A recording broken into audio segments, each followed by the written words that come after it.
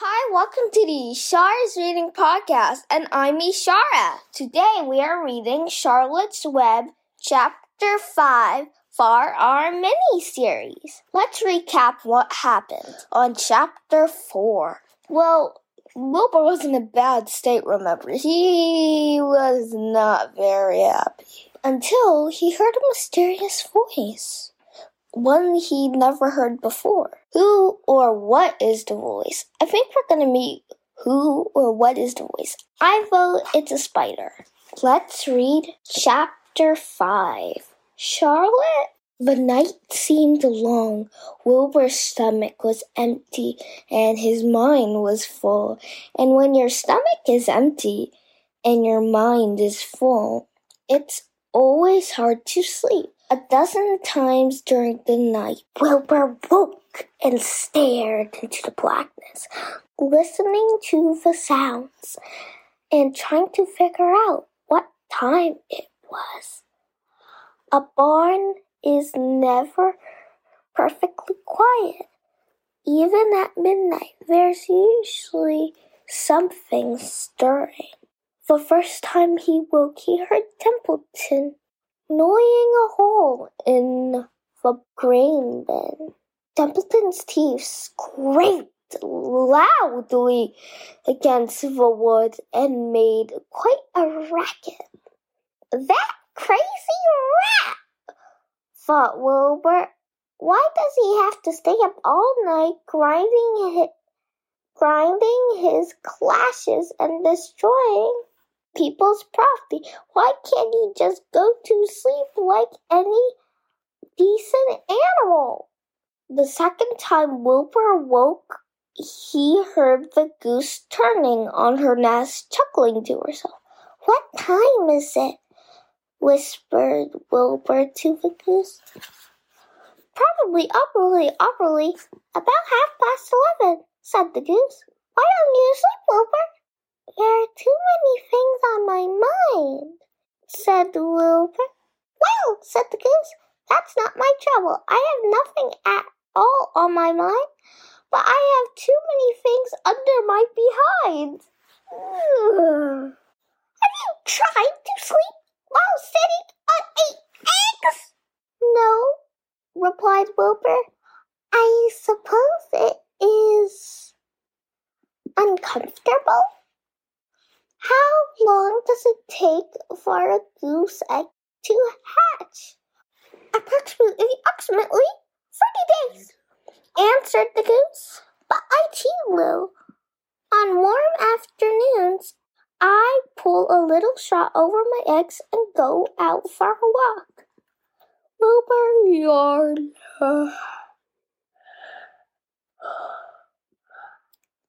And went back to sleep. In his dreams, he heard again the voice saying, I'll be your friend to you.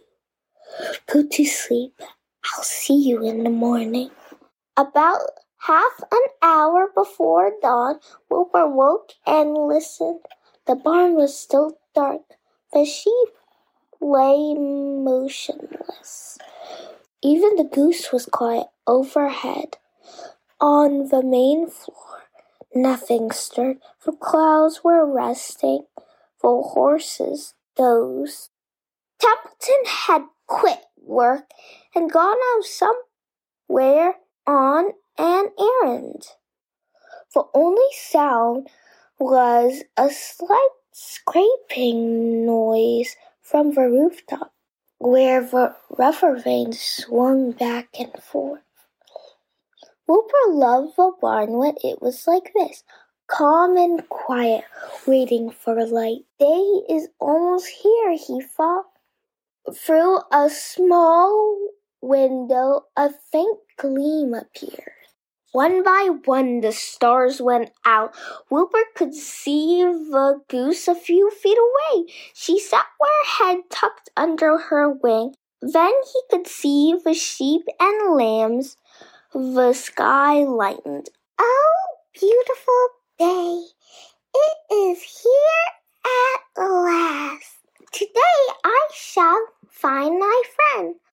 Wilbur looked everywhere. He searched his pen thoroughly. Wow, that means he really searched. And examined the window ledge, stared up at the ceiling, but he saw nothing new. He finally decided he would have to speak up, but he did not like to break the lovely stillness of the dawn by using his voice. But he couldn't think of any other way to locate the mysterious new friend who was nowhere to be seen. So Wilbur cleared his throat. Attention, please! Attention, please! He said in a loud, firm voice.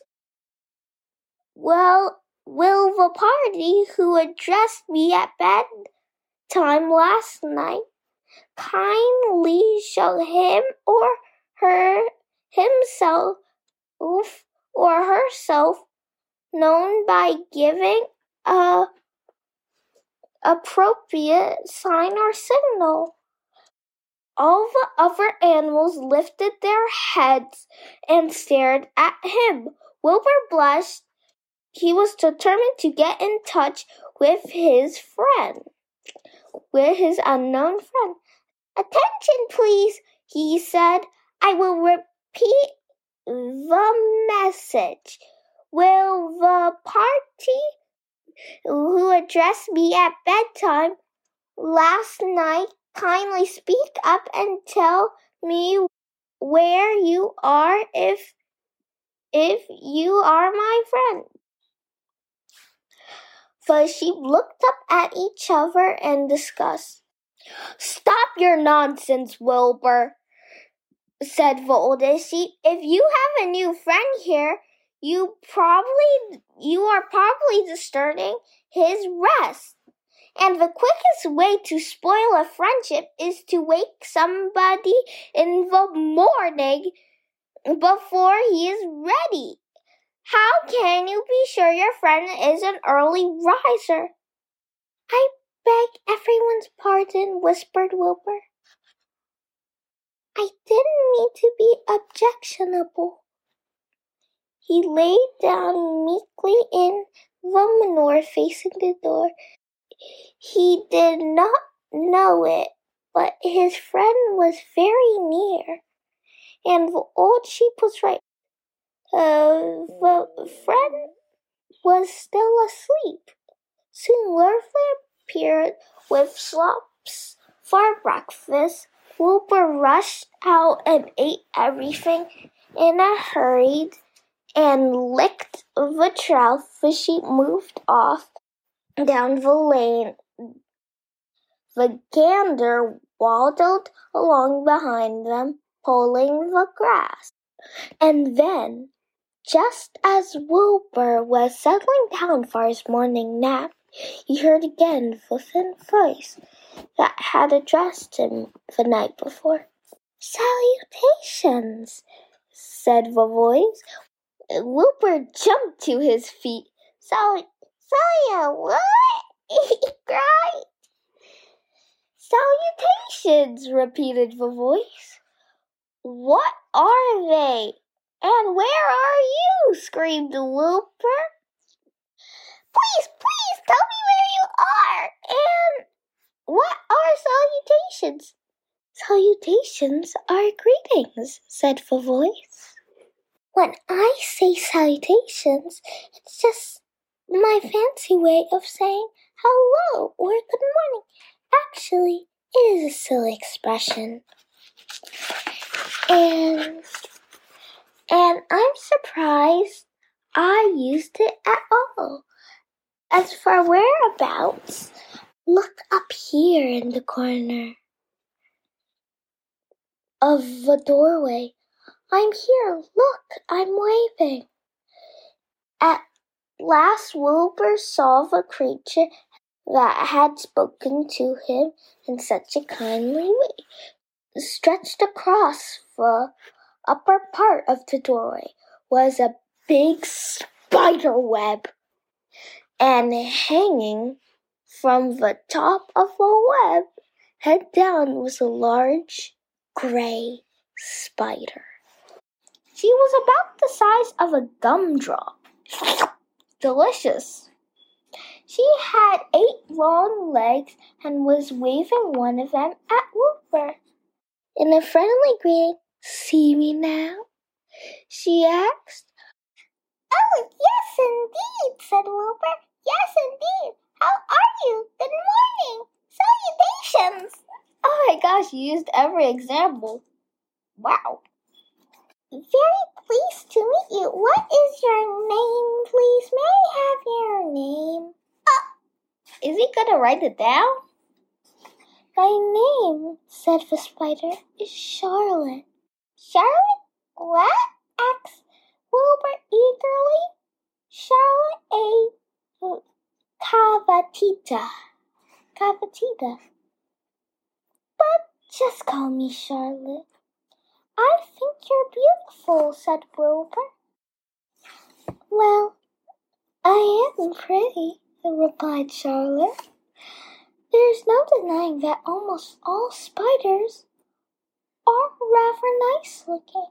I'm not as flashy as some. But I do wish I could see you, Wilbur, as clearly as you can see me." "Why can't you?" asked the pig. "I'm right here." "Yes, but I'm nearsighted," replied Charlotte. Nearsighted means you have to be up close to see it, like, good. "I've always been dreadfully nearsighted. It's good in some ways, not so good in others." A fly had been crawling along Wilbur's trough and had flown up and down and plundered into the lower part of Charlotte's web. Wait! That's the name of the book! Charlotte's Web! I was right! It was a spider! Yeah, it was a spider. Back to the book. I was just so excited. Anne was tangled in sticky threads. The fly was beating its wings furiously, trying to break free and loose and free itself. "First," said Charlotte, "I dived at him." She plunged headfirst toward the fly. As she dropped, a tiny silken thread unwound from her rear end. Rear end means, I'm not going to say it. Back to the book. "Next, I wrap him up." She grappled the fly and threw a few jets of silk around it and rolled it over and over, wrapping it till it couldn't move. Wilbur watched. In horror, he could hardly believe what he was seeing. Although he detested flies, he was sorry for this one. "There," said Charlotte. "Now I knock him out, so he'll be more comfortable." She bit the fly. "He can't feel a thing now," she remarked. "He'll make a perfect breakfast for me." "You mean you eat flies?" gasped Wilbur.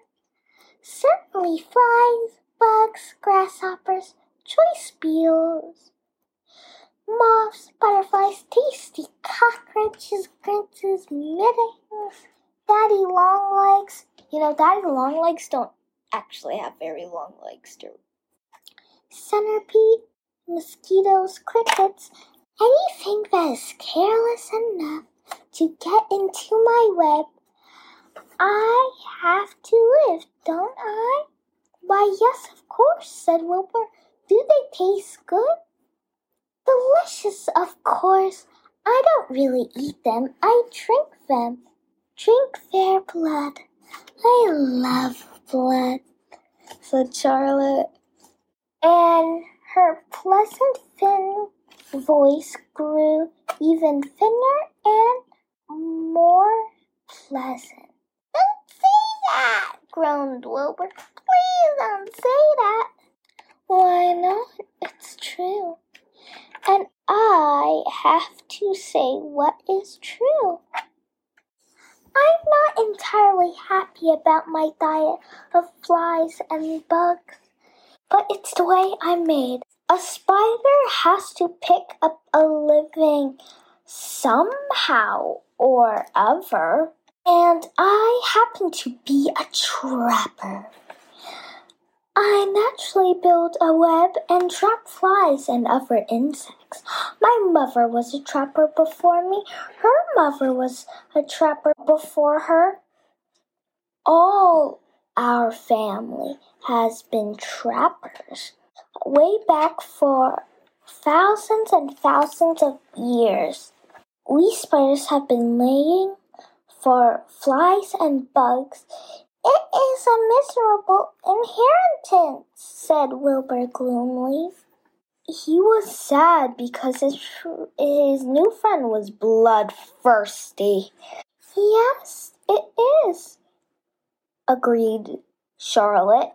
I don't know how the first spider in the early days of the world happened to think of a fancy idea of spinning a web, but she did.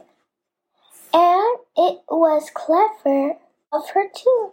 And since then, all of us spiders have had to work the same trick.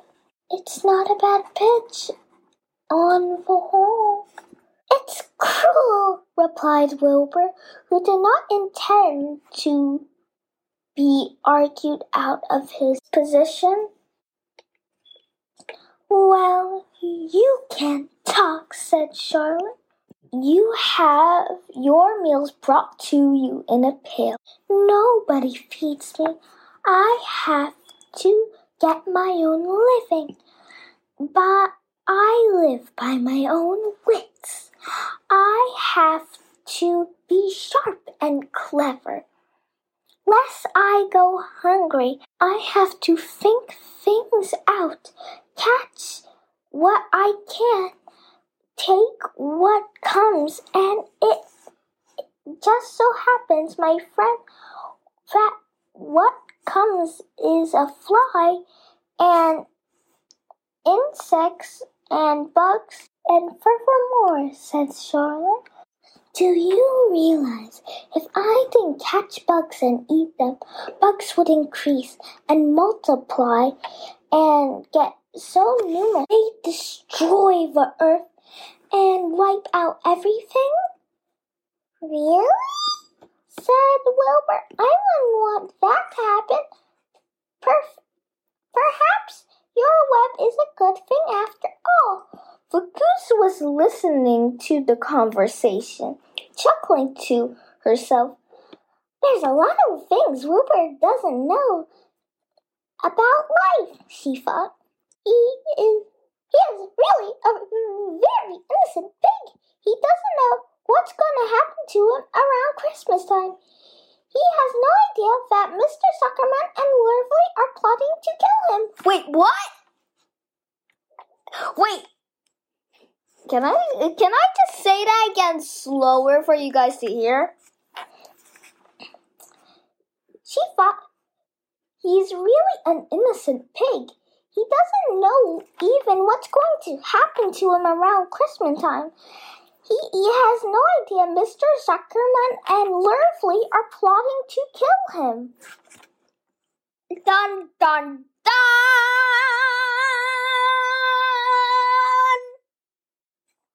And the goose raised herself a little bit and poked her eggs a little further under her so that they would receive the full heat from her warm body and soft feathers.